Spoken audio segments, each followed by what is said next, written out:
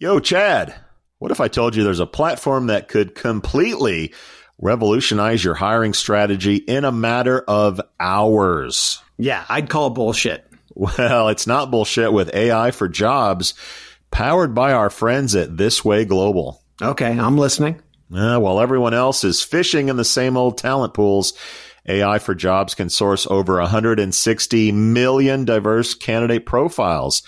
This Way Global has established unique partnerships with over 8,500 trusted diversity partners. So wait a minute. All of the hard on-the-ground work is already done. That's right, cowboy. You can discover 300 qualified candidates per job rec instantly. Wow. It's like having a candidate sourcing magic wand.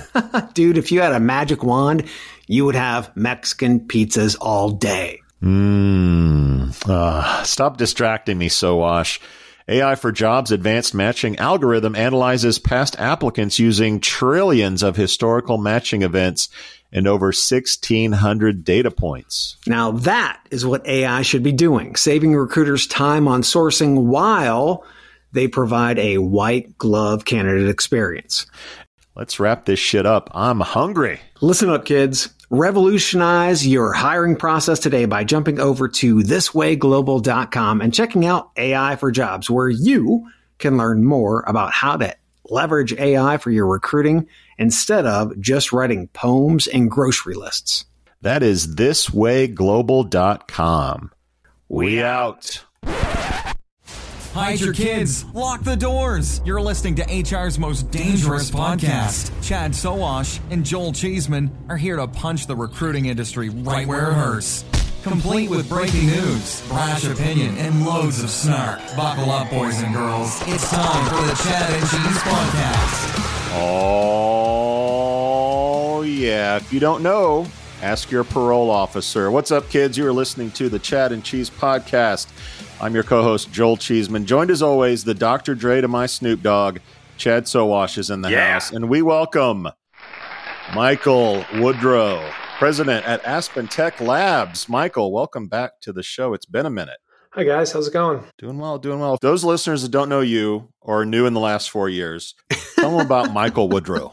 So I'm Michael Woodrow, president of Aspen Tech Labs. What Aspen Tech Labs does, we kind of power the back of the internet job postings, the backbone. We move a lot of jobs from company sites directly to our about 300 customers, job boards, advertising platforms, et cetera. So we collect job postings daily or more often, kind of clean them up and move them into platforms like ZipRecruiter and Dice and The Muse. And talk about you, Mike. Talk about you. You're in Cali right now. You're usually on the slopes in Aspen. Company headquartered in Aspen. Yeah, Mike has a tough life. I'm a executive recruiter kind of by training. So I had an executive recruiting firm. I come from that background. So I kind of know what it takes to fill positions. I've filled hundreds of recruiting positions, senior positions, still have involvement in a recruitment firm. But that's how I got into the space. And then in the early 2000s, I launched a little job board and used some older technology. And then in about 2005, relaunched it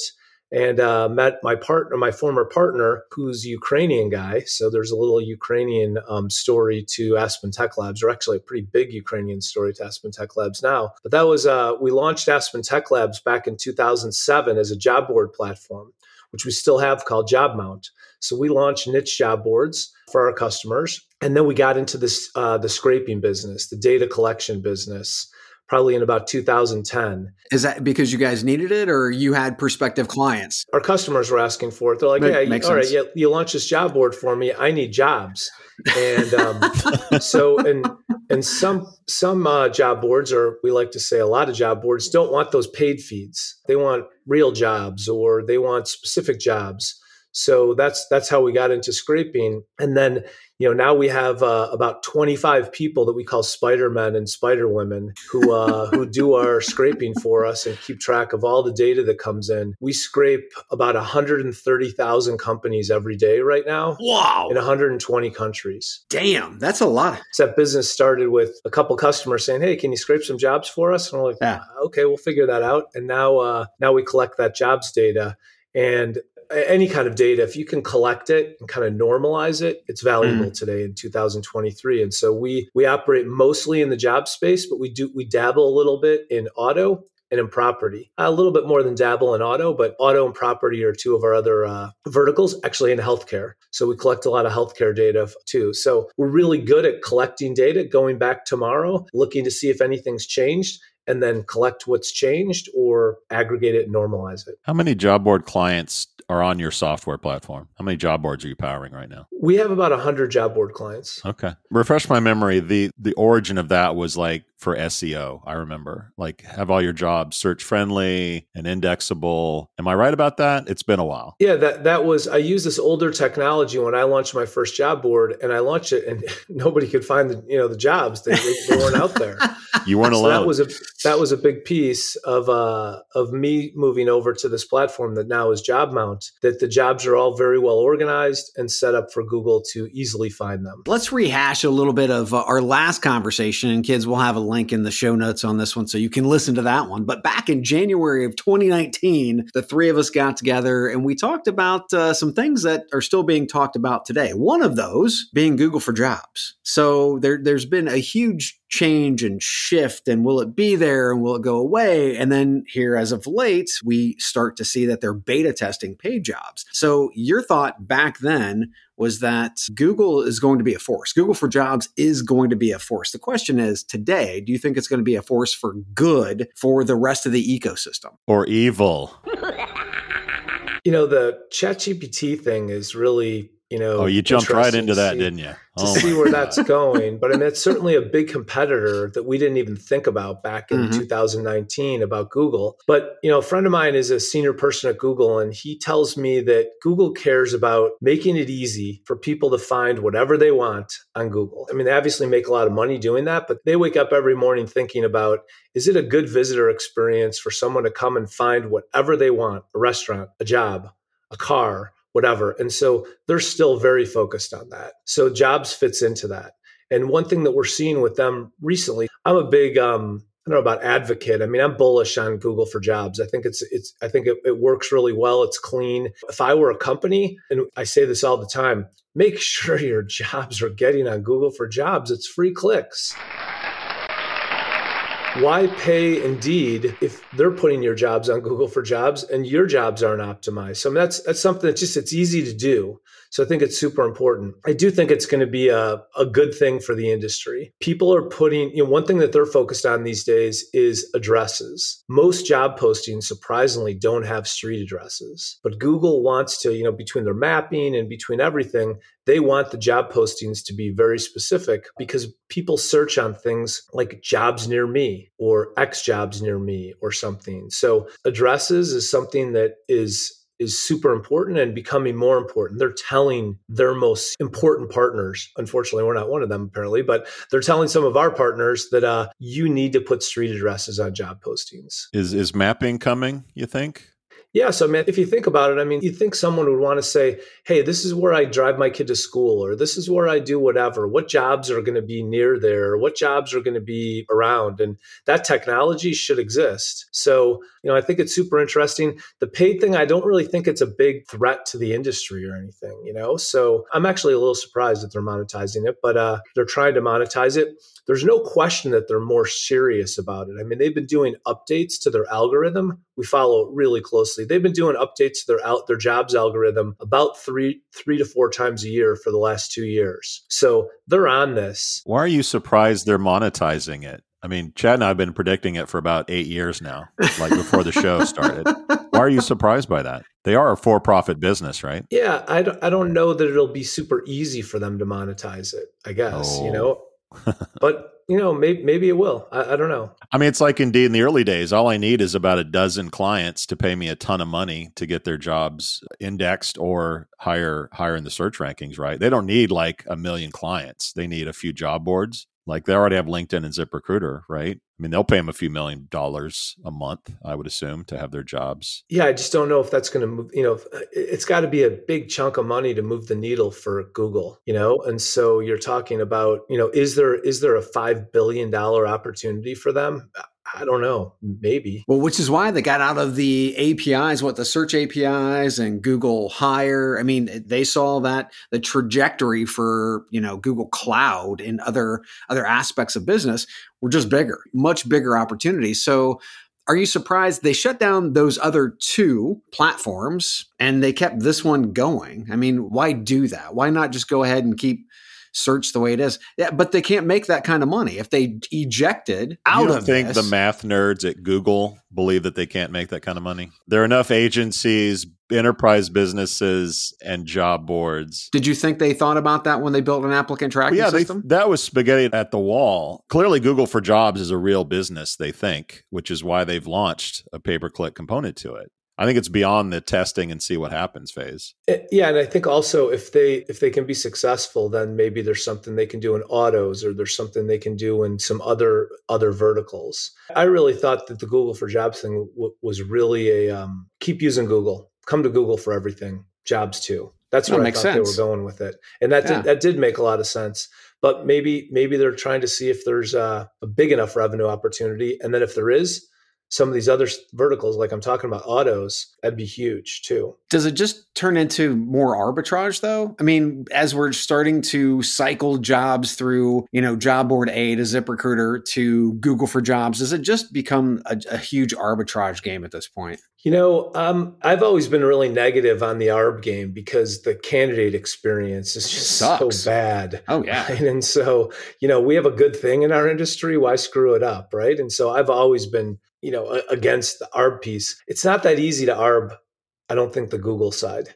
I think it's just the ads are expensive. And so it's tougher. I think they're smart about taking a big piece of whatever they do. And so the way the ARB works in our industry is there's 20 cents here, 25 cents here, 30 cents here. And there's people who can kind of scrape a little bit off the top, and it works. I think with Google, it's harder to do that. Any more Google, Joel? Because I'm going to step to StepStone next. Go to StepStone. Okay. So last show, we also talked about Europe and about StepStone. Were you surprised that StepStone bought Appcast? And if so, are you surprised what they've done with Appcast thus far? Yeah, StepStone was very, kind of open that they were looking for a U.S. opportunity. And they were looking all around, kicking a bunch of tires and everything, looking for a U.S. opportunity. And I don't know the numbers or anything, but I would imagine that Appcast has been a big win for them. Again, I mean, like I said, I don't know the numbers, but Appcast numbers have to be down because Amazon was advertising just like crazy for a couple of years. And that was, that most of that was on the Appcast platform. And they've pulled back really significantly on that. But I think it's a great business. I think, the StepStone guys are smart. A whole bunch of their businesses are our clients all over the world, customers all over the world. Seon Group, Total Jobs, Peanut in South Africa. I mean, all these are StepStone businesses. So they've got businesses kind of all over. Did they leave money on the table, though? A lot of people think they sold for a little too cheaply. Appcast? Yep. $72 million, I think, was the number. I think had Appcast knew what was going to happen with COVID and advertising and everything like that, sure. But, hindsight. $72 million for a relatively small business is a good number. It'll buy a lot of beer. Yeah. So it's interesting. I think those guys did okay. We don't have to worry about them. I think it's interesting. StepStone has retracted out of France, right? I mean, we started to see some chinks in the armor. Total Jobs, they're going through some changes. I think they're preparing for IPO. So, I mean, there's some big changes, I think, happening at StepStone. Do you think we will see Appcast start to finally gain some traction from a usage standpoint in Europe? Because the US is one thing. Europe is an entirely different ballgame. I don't think I have a good perspective on that. You're right. It is. It's completely different. I mean, the UK is kind of a solid, really established market. And then the rest of Europe is just a little bit piecemeal. But yeah, Appcast has not taken hold in Europe, as strongly, but I know they're working on it. I know they're working on it. They're definitely focused on it.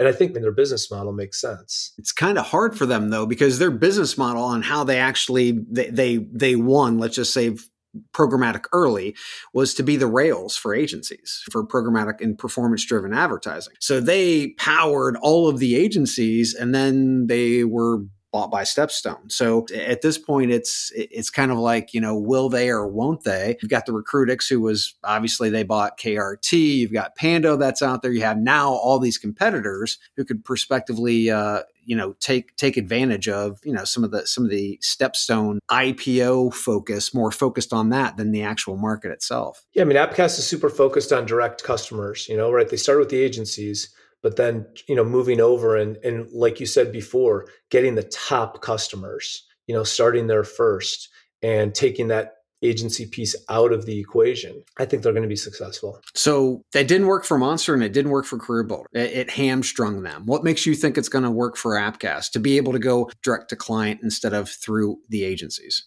Well, yeah, I guess I don't have the full answer. I'm a big fan of Appcast. I think these guys are smart. I think that they're trying to make sure that the visitor experience is high quality. They try and they're trying to work on things that some of the other guys don't care so much about. And I think that over time, they're going to build share. Last show, we also talked about ZipRecruiter, and you were very bullish on them. You said that pretty much their brute force ability is driving their success, but that brute force seems to have gone limp over the last couple of years. What the hell's happening at ZipRecruiter? They were they are super focused and have been super focused on SMB, right? So the middle piece of the market. So they had their layoffs, Indeed had their layoffs. Once you're a public company, I mean, the game changes. And so, I'm thankful. I mean, I would assume you guys are thankful you don't have to report quarterly. I mean, I'm thankful that I don't have to report quarterly and always be up over last year. My wife wants weekly reports, by the way, which can be more brutal than public markets, but that's a different show. Yeah. So I think once you go public and you have quarterly reporting responsibilities, the game changes and you just really have to dial it down. But we work super closely with those guys. I'm still bullish on ZipRecruiter. They're smart guys. I think their advertising is pretty cool. Do you own shares? Do you own the stock? I don't. Okay. I'm not that bullish. I just feel like I'm long enough into some of our customers that I don't really need to own their shares. I've got a bigger stake than some shareholders do. Yeah, so I think they have a direct pipe into Google and some places like this. I mean, they're working on some really cool things, and I think they care about the visitor experience. I know they care about the visitor experience. I know for sure they do, because we've got a product called Jobs Control that we follow clicks through to see where they land. And they're a customer on that product. So they care. They want to know. They distribute their jobs. They want to know what the situation is for the visitors. And that's rare. Okay, listener, how can you help your employees become more productive? I have answers. How about automating manual and repetitive tasks, giving meaning to data, then allowing that data to actually drive decisions? And how about matching people to your jobs quicker? Well, wait. The Chad and Cheese has a new LLM? No, Cheeseman. I'm talking about TextKernel. Ah, okay. That makes more sense.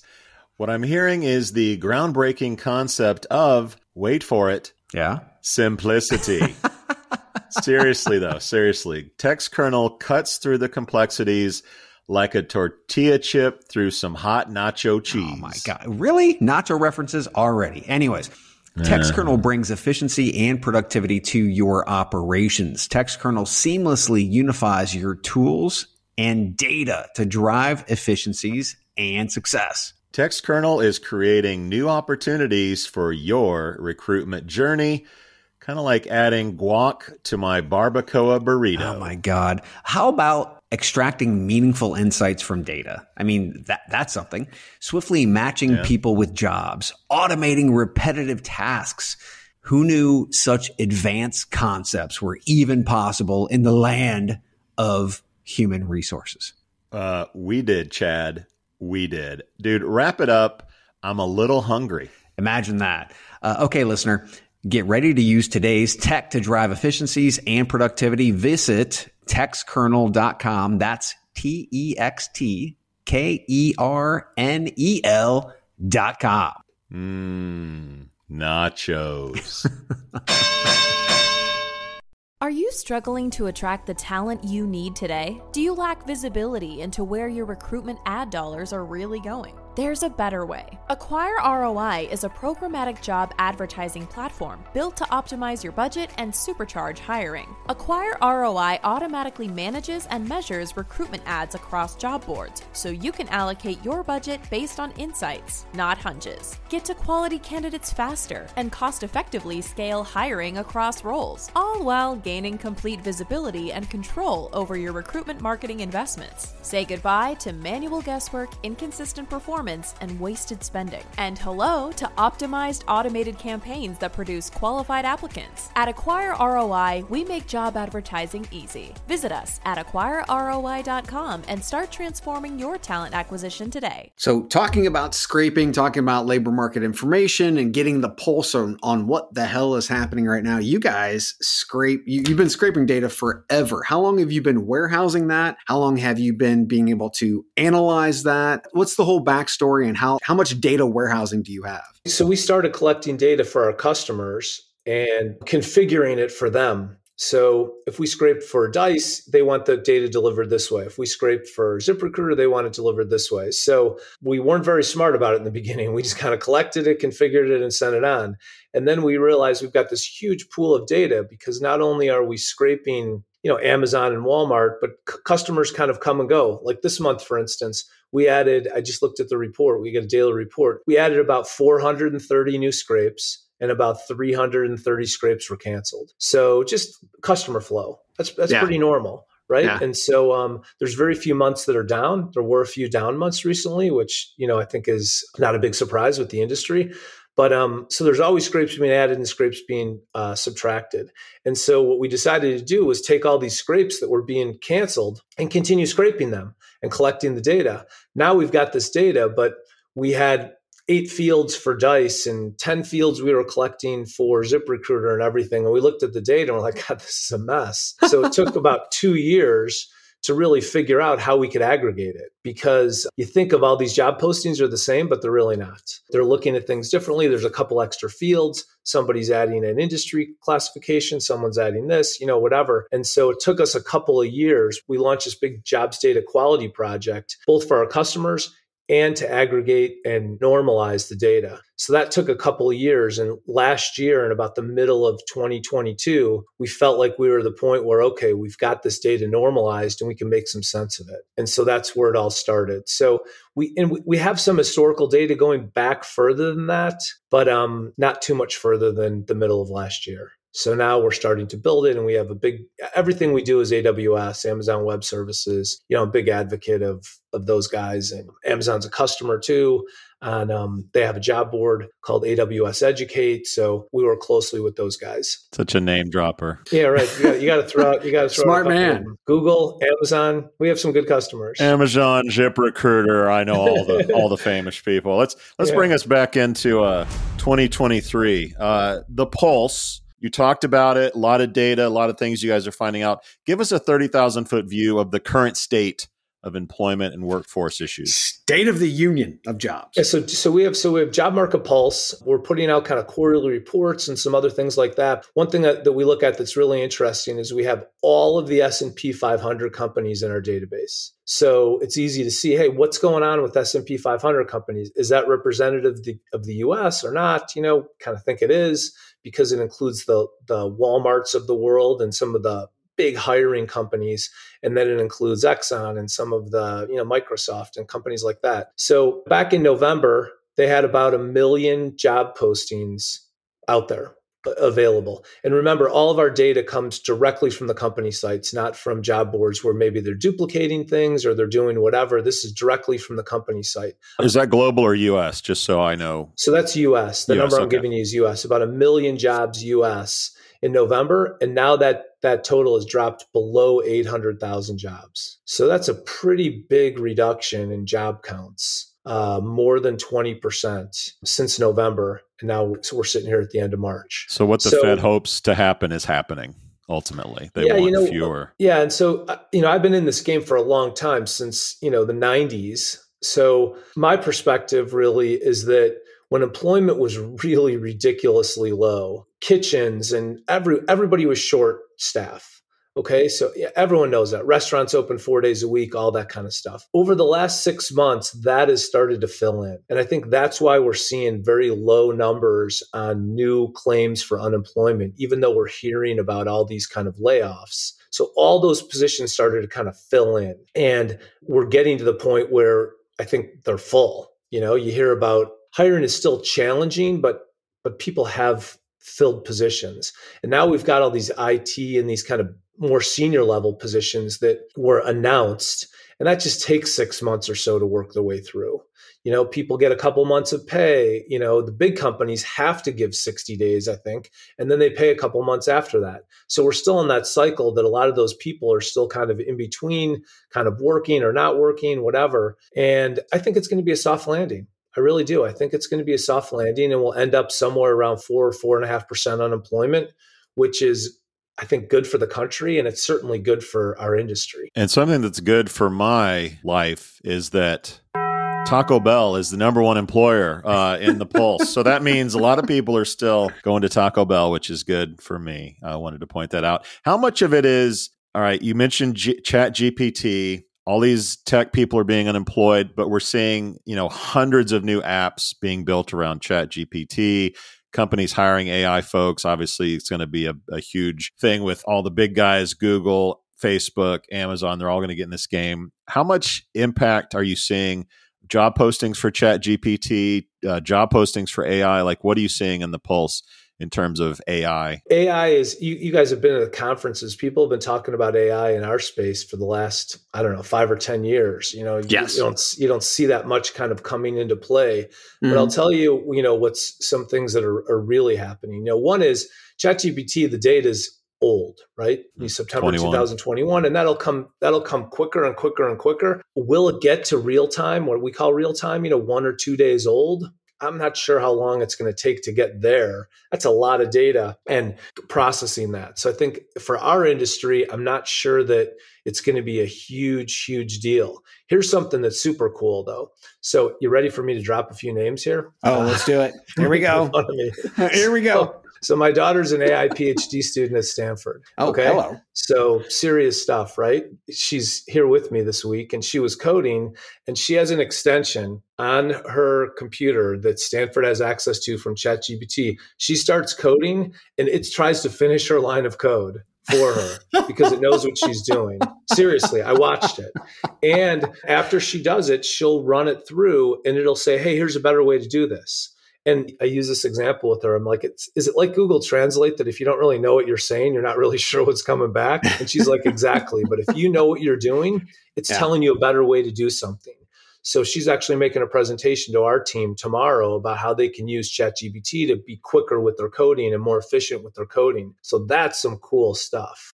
Shall we play a game? That's being used now. That's not like next year, next month. Elon Musk say. So bring that into our space. Don't you think? That's on-demand QA/QC. That's what's happening right now, right? Yeah. But that could literally be taken over after it's been trained enough. Yeah, I mean, her argument is at this point, you still need someone who's smart enough to see what's happening. Is it doing what you want, what you really wanted it to do, or just what it thinks you want it to do? So that's cool. And so it's already being used. And this is just literally a Chrome extension. Yeah. So bring this into our space, Mike. I mean, job postings. Why couldn't, same thing, I'm starting to write a job posting and it starts writing it for me. I mean, what vendors, what businesses in our space are going to be disrupted by what your daughter's seeing on the ground? It'll certainly make it easier to, write a job posting. And you can, things that are important like, hey, could you check this job posting for diversity and inclusion? They'll say, hey, here's a better way to say this, or here's this. The thing that I think is super interesting is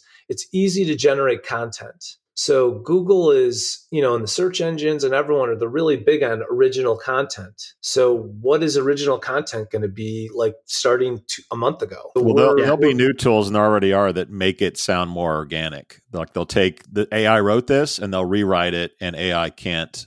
It'll be like this game of whack-a-mole. There's already tools that can say, did AI write this? Yeah. And there are tools that will rewrite the AI so that AI can't say that AI wrote it. Yeah, exactly. So question, are companies like Textio in mortal danger? Yes. I mean, why do I need to spend the kind of money that Textio wants me to spend when I can just, hook up a Chrome extension and have a nice day? I mean, is it pretty much their day in the sun is over, or they just need to sell as soon as humanly possible? They're going to be under pressure, but good companies adapt to new technology. So if they can help people use AI to do a better job writing, and not, instead of having 1,000 customers, have 10,000 and charge them half as much. I don't know. I mean, that's what I would be thinking about if I were them. Michael's so diplomatic. He is. He's bright and shiny too. It's like I'm happy just talking to him. I don't get this just having a regular conversation with Joel. Mike, thanks, man.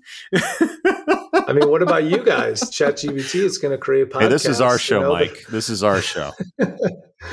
What if they created podcasts that were actually funny? No, I'm just kidding. Oh, damn. That's a very good question.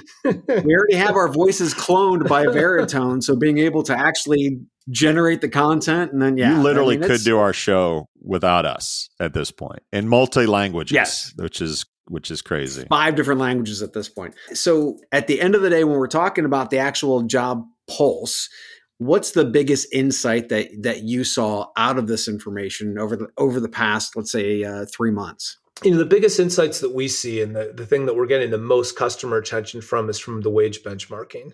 And when we say wage benchmark, it's who's hiring and what are they offering? Because the recruiters don't really have control over the pricing, the wages, but they do have input into, hey, we're not filling these positions. And one of the reasons is because Taco Bell's paying $2 more in our market than we are at Walmart or wherever. So yeah, I think that's the most interesting, and that's something that's still evolving. We're 20%. States are starting to put the regulations in, and you guys, at least I know this. Candidates want to see it.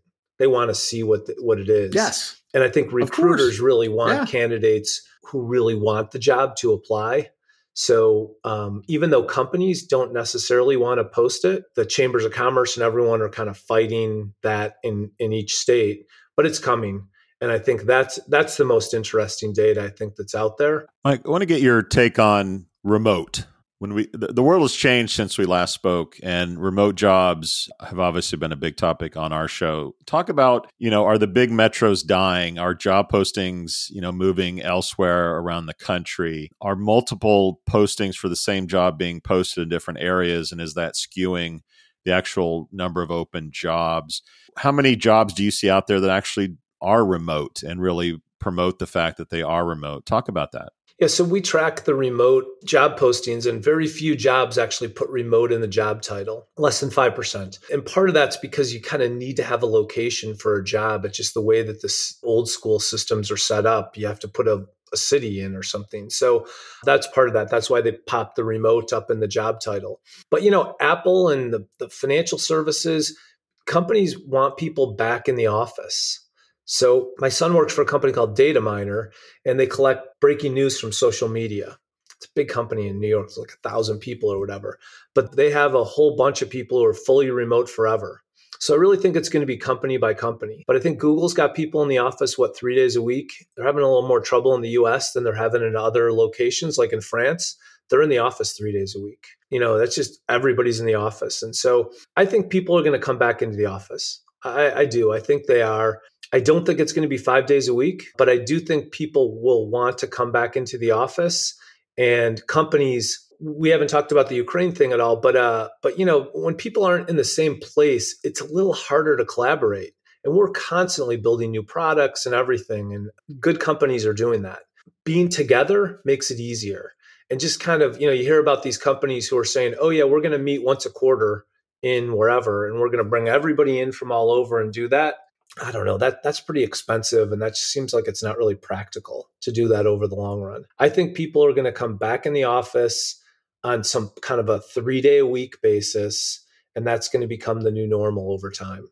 That's just my perspective. So real quick, talk about Ukraine, because you did have and probably still currently have workers that are in Ukraine. I mean, how did that disrupt business? It had to have, because it disrupted their lives. How did that disrupt, and how did you at that point start to work toward a solution for them? We have an amazing team, and we kind of call it family. So there's 60 people in our company. Right before the war started, we moved a handful of people out to Portugal and Poland because I was worried about power and internet.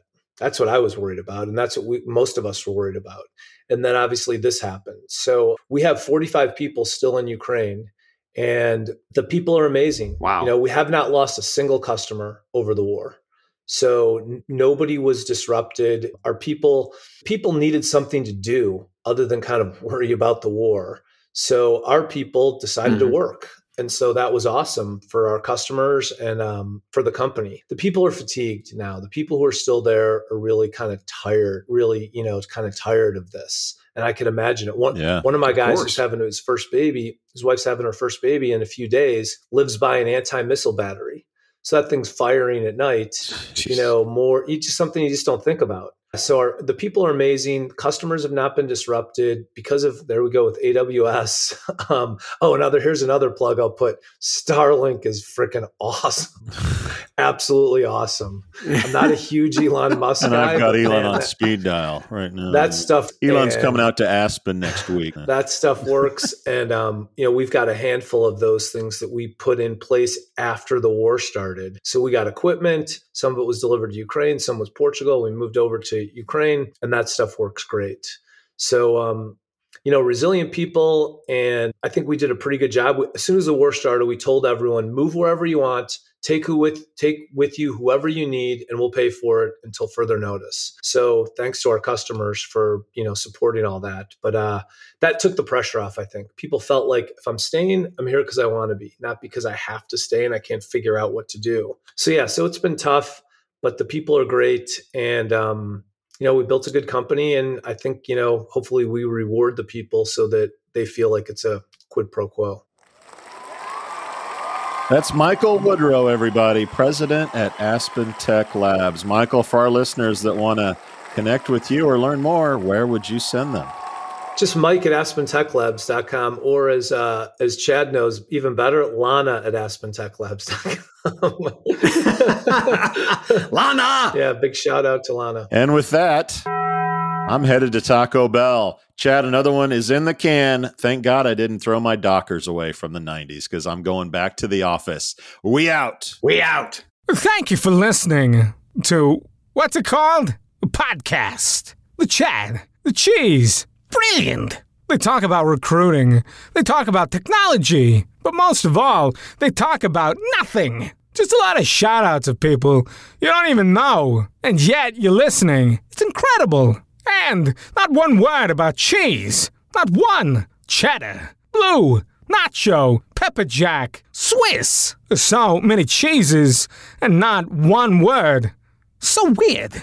Anywho, be sure to subscribe today on iTunes, Spotify, Google Play, or wherever you listen to your podcasts. That way you won't miss an episode. And while you're at it, visit www.chadcheese.com. Just don't expect to find any recipes for grilled cheese. It's so weird. We out! We'd never admit it, but deep down, we all get at least some pleasure from bad things happening to somebody we don't like. History's full of stories about bitter enemies being mutually horrible. Usually nothing good comes of it. But sometimes, you get soul singers James Brown and Joe Tex, or 17th century nun Sor Juana, and the entire Catholic Church duking it out and dramatically changing our world. On Beef with Bridget Todd, we tell the stories of those petty feuds behind some of the greatest art, innovation, and global events. Listen to Beef wherever you get your podcasts.